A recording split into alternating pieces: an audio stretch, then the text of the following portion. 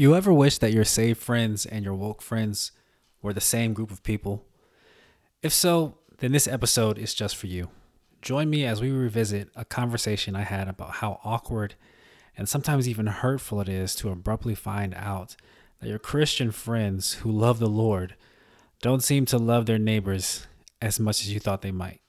In addition to sharing our stories, the purpose of this episode is to encourage all of you listening who are saved and woke to know that you are not the one with the issue. You're not creating division or walking in anger or whatever other pseudo-spiritual nonsense people throw at you.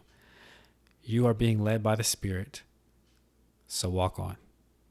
This is the Saved and Woke podcast, all about gospel-centered conversations on social justice, politics, and pop culture. I am your host, Juan Tusay. I'm a social worker, husband, father, and most importantly, I'm a disciple of Jesus Christ.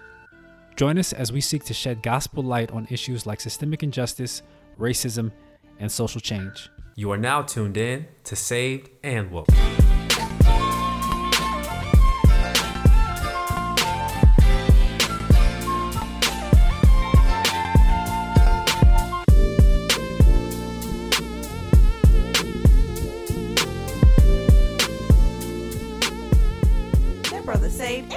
Yes, I am. What up, everybody? It's your boy MSW. That's Mr. Saved and Woke, also known as Juan Enrique Tusay, here with another edition of the Saved and Woke podcast, where Christ and consciousness go hand in hand.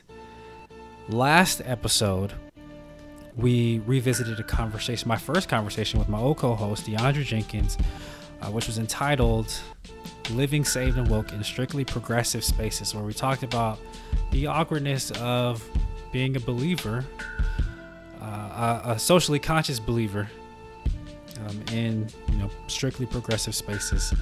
And now we're going to talk about the flip side of that reality, which is being a socially conscious believer in strictly Christian spaces. This is a topic that is near and dear to me. These first two episodes were the top two reasons behind me wanting to start the podcast, because I wanted to create a space for this type of discourse. And really it was the difficulty of navigating like progressive spaces for me that really launched me into wanting to start this show.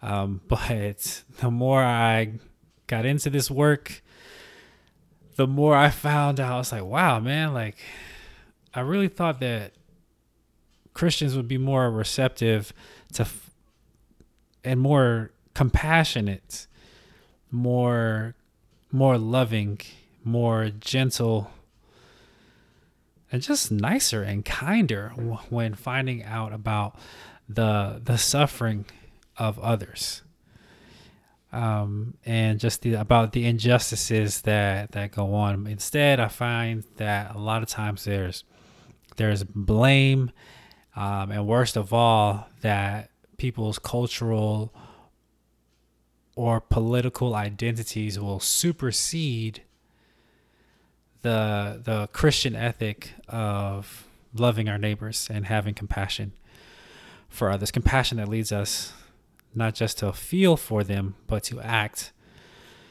on their behalf, to advocate for them, to stand up for them, and to put our neighbors' needs above our own. I'll be sharing more background into the story that I shared in this original conversation, as well as more recent examples of my own wokeness coming into conflict with the Christianity that I was raised to believe in, as well as the Christianity of some of my friends and family. So I hope you all enjoy. I hope you all can appreciate this. Without further ado, let's get into it. The purpose of this episode is not to bash Christians or the church. Yeah, I most definitely agree. So basically, me and Juan, we just see some things in the body of Christ that are troubling us, and we just want to shed light on it so that we can come together and fix it. Exactly. So this is genuinely to provide some constructive criticism on what we've seen in the church that is not Christ-like, so that it can be fixed, not simply to shame believers, because that's not how the Spirit works. He brings conviction, not condemnation. And the word says in Galatians 6:1, brothers, if anyone is caught in any transgression, in any fault, you who are spiritual should restore him in a spirit of gentleness. So again, not condemnation, but restoration. Can I get an amen? Amen. So D, clearly you have some feelings about all this. Oh, yes. Yes, I do. So could you tell us about a time when you felt like your social consciousness was at odds with your Christianity? So I was attending a conference at a church, a local church for youth and young adults, where the speaker, who by the way was from the UK, he basically made a statement regarding the mass incarceration of black men. So he basically stated that it was not a race issue, that it was a fatherless issue. So we're going to pause here because this is a classic over/pseudo spiritualization of a social reality. Dee and I do a good job of explaining the root of mass incarceration in this conversation, but in general, I want to mention how Christians, or I say unlearned Christians, so to speak, have been taught to fear what they would call overly intellectual, secular, dirty explanations for social realities. And they'll often throw them out altogether for ideas that, have been religiously sanitized. And what's dangerous about these ideas that they try to replace them with is that they don't have to make sense. They just have to connect with something in the Bible, no matter how flimsy the connection is. And here's one example.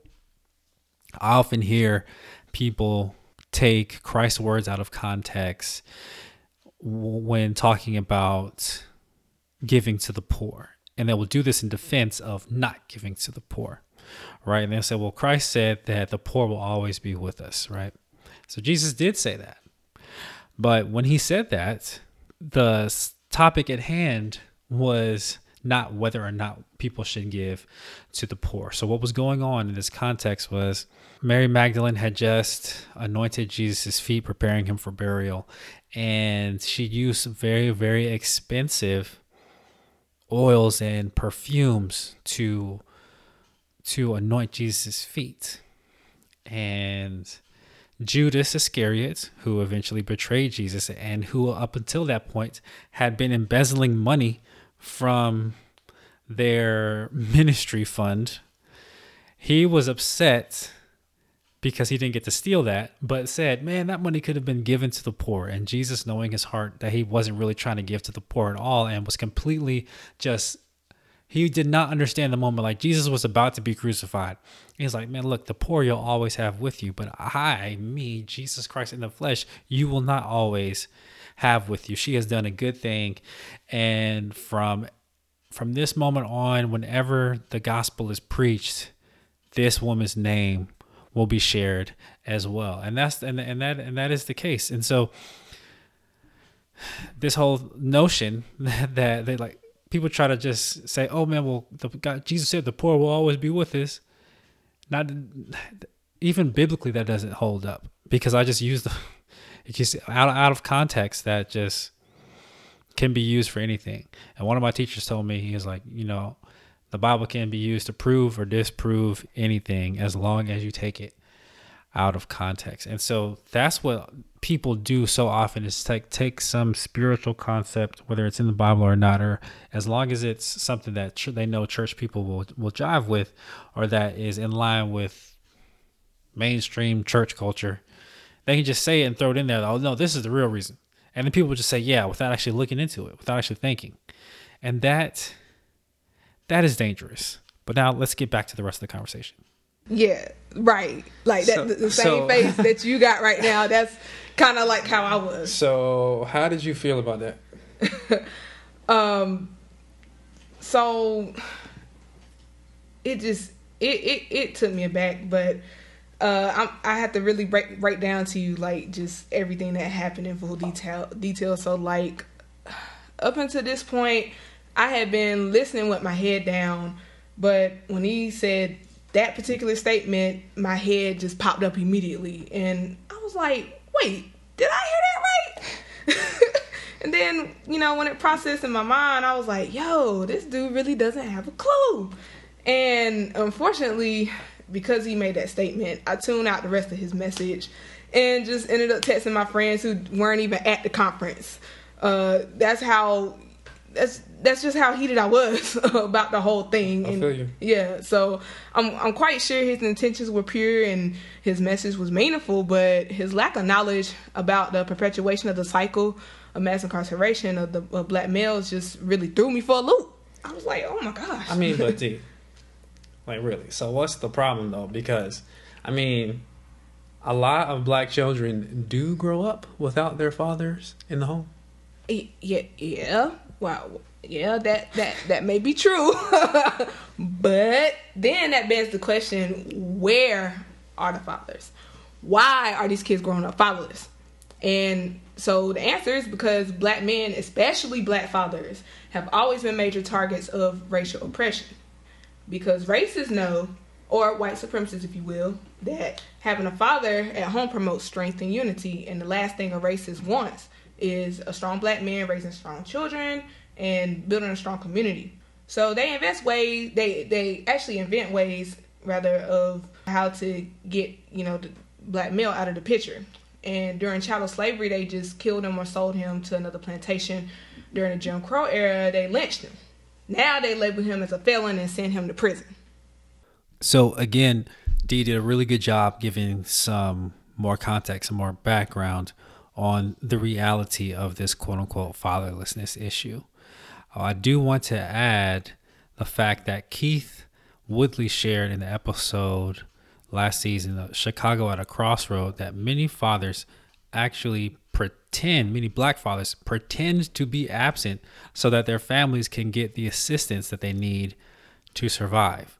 So this whole black men having a fatherlessness issue is really a self-fulfilling prophecy. They expect it, require it for assistance. And so people knowing that act like they don't live there so that their families can get what they need.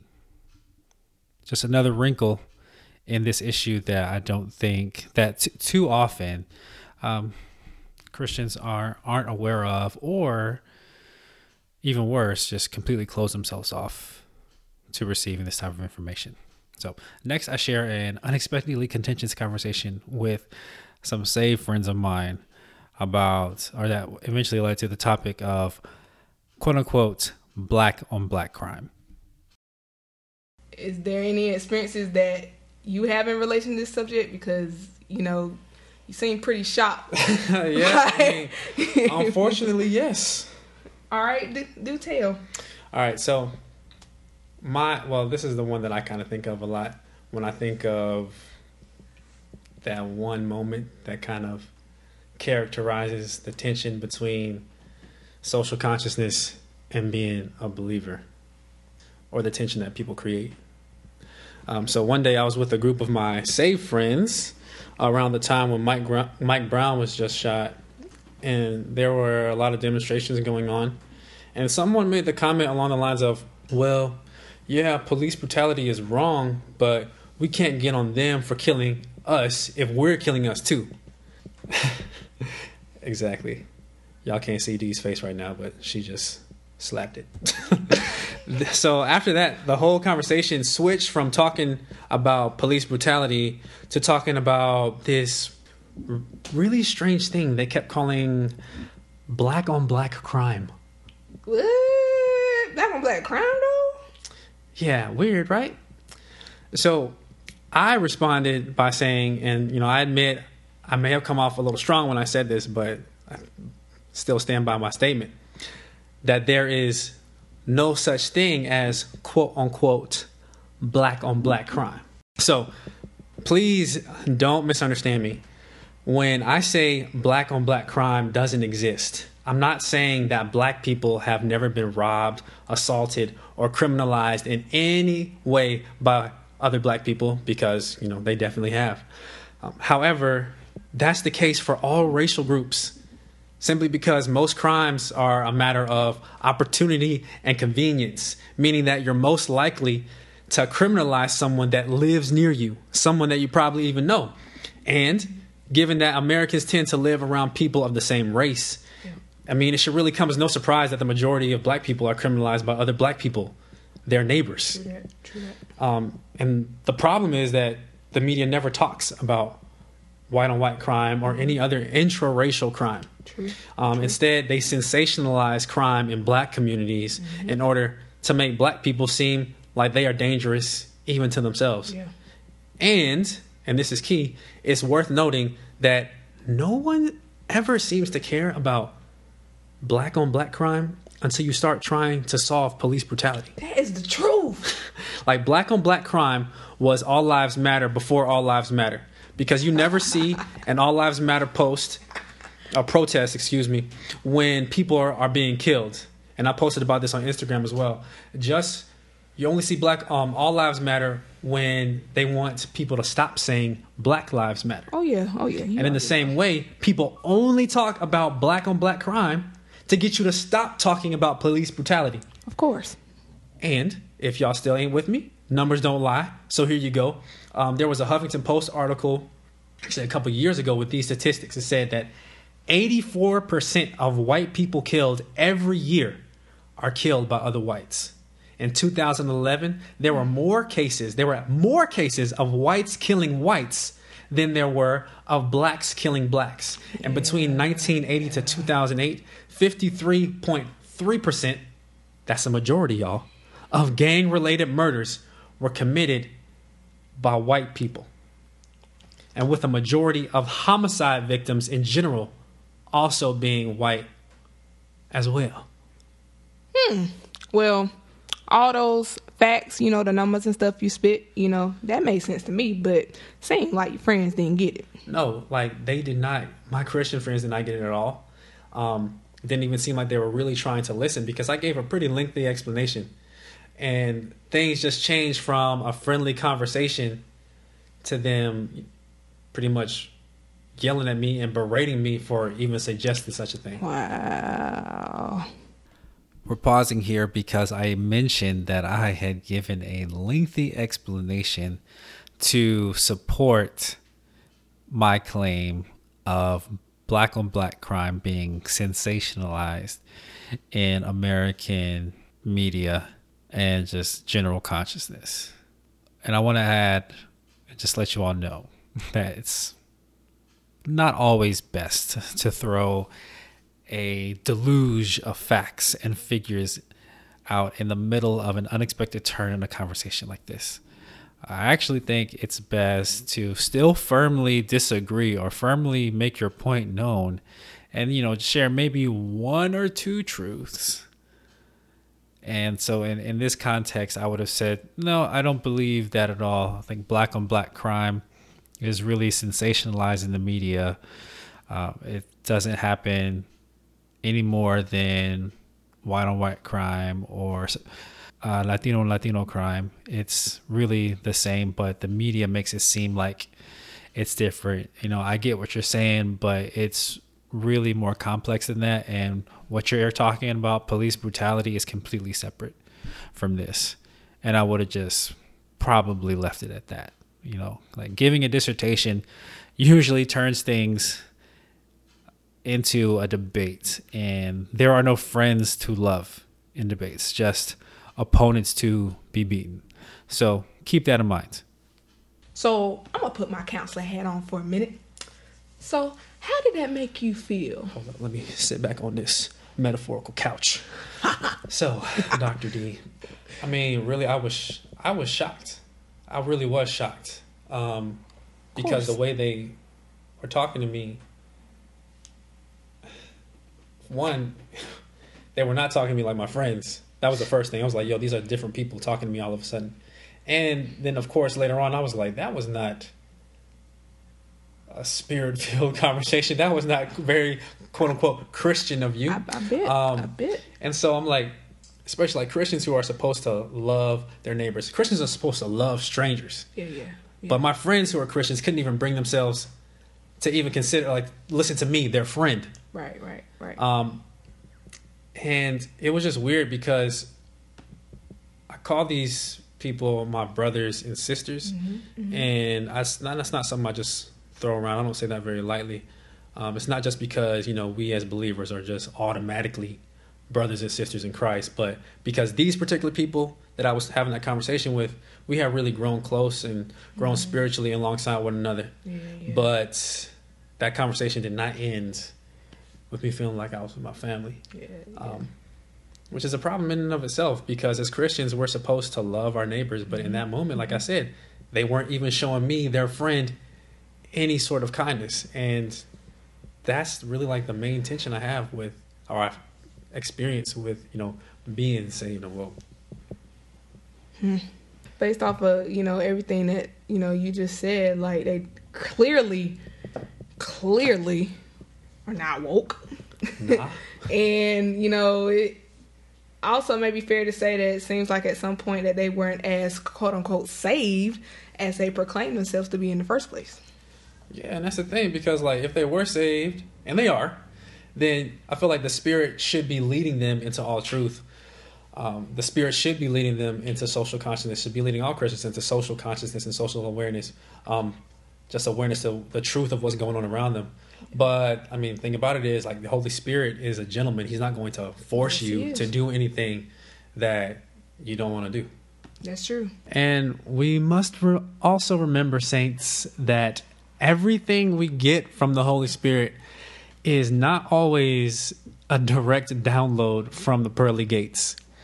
God often uses people to deliver messages, like when you're talking on the phone or chilling with a friend at a coffee shop, or perhaps even listening to a podcast. So be open to what God has for you. That's all we ask. Too many saved people, and people in general these days, especially when you're talking about politics or anything that has been politically charged, are completely and totally closed off to hearing facts, data, stories, anecdotes that go against their worldview. And Christians should not be like this. We should be open to whatever the Holy Spirit has for us, no matter how much it may rock us. It seems that the false spiritualization of social matters has actually made too many in the church less affected by the Holy Spirit they claim to be led by. We shouldn't be afraid of books. We shouldn't be afraid of intellectualism.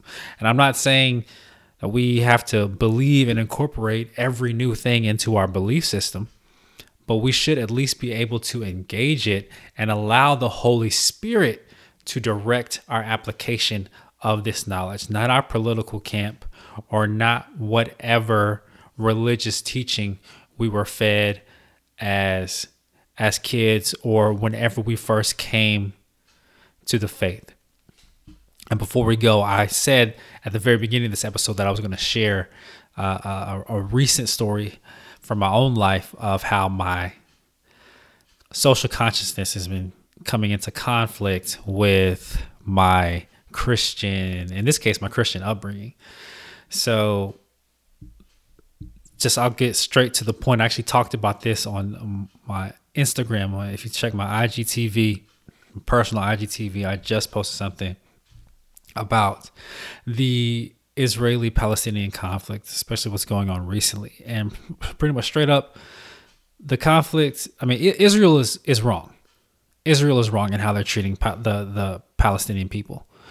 They are bombing civilians. They're bombing places of worship. They're bombing civilian areas, neighborhoods, and they are ethnically cleansing people from their homes and allowing Jewish people to steal people's homes and just claim them as their own. That is straight up wrong. And the reason that this is emblematic of this tension between the sameness and the wokeness is because I was brought up to believe that as Christians, we're supposed to stand up for Israel, and that since America is a Christian nation, we should just blindly supports Israel in all of their efforts because they are God's chosen people. Like I said, you can see my life. If you want to see my raw reaction to some things that I've been seeing, go to my Instagram. I am one to say, but it's wrong, man. Like you can agree with someone's right to exist. You can agree with a nation's right to exist, like Israel's, which I do, and also disagree with their actions. It's perfectly fine, but I don't see people doing that. I don't see anybody who is a Christian calling out either calling out Israel or affirming Palestinians' rights to live in their homes that they own. And we need to stop saying that they're getting evicted, because eviction implies that that people have defaulted on their rent, that there's some sort of landlord involved, and then that person has legal authority to remove people from their land. That's not what's happening. There's an ethnic cleansing. The same thing that the Jewish people suffered in the Holocaust, they are now doing to Palestinians in Israel, and it's not right. I don't see enough Christian leaders. I don't see enough Christian people talking about how horrible this is, how absolutely horrible this is. And this has been going on. I'm not an expert. Like I ain't that woke. There are limits, y'all. I'm not an expert in the Israeli-Palestinian conflict. I know it's been going on for a while, but I do know what crime is. I know what terrorism is, and that's what Israel and these what they call settlement organizations are inflicting on these innocent people, man. And it's ridiculous. We have to, as Christians, we have to stand up for justice, no matter who it is for, or who it's against, or who it inconveniences. Because that's what Jesus did. So let us pray. Lord God, Father, thank you. Thank you for your Holy Spirit.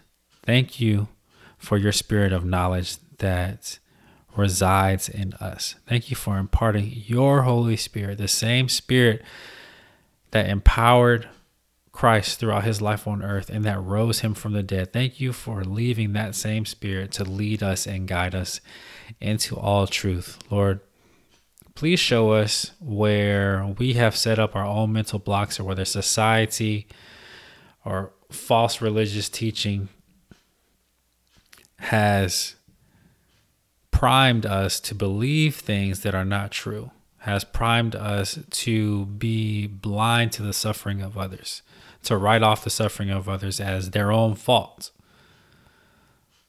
and replace that with compassion, replace that with the truth, with knowledge of the truth, replace that with understanding. Lord, give us the ability to see things as they are, to be able to seek and pursue justice. Help us to establish justice in the world, in our communities, in our homes, for ourselves, and for people outside of our circles.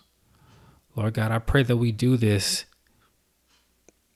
in areas and contexts in which that we will gain no benefit from. Lord God, help us to be that self-sacrificing, Lord. And I pray that this experience will be a joy.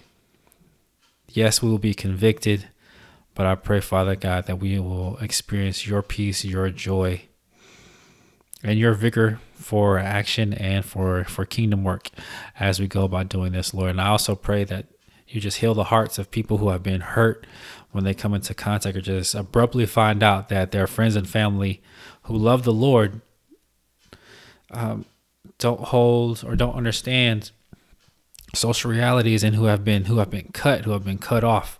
Father, I pray that you just heal that hurt, heal their hearts, and I pray that you would connect them with people who can restore them, Lord, edify them, and build them up in the truth. Lord, help us to identify ways that we can stand up for believers, stand up for justice in all contexts, regardless of how it makes certain people feel. In Jesus' name, and we just thank you for using this podcast as a piece of that. In Jesus' name, amen.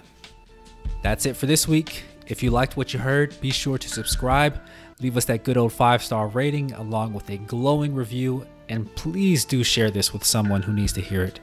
And until next time, y'all know what to do. Keep the faith and stay woke.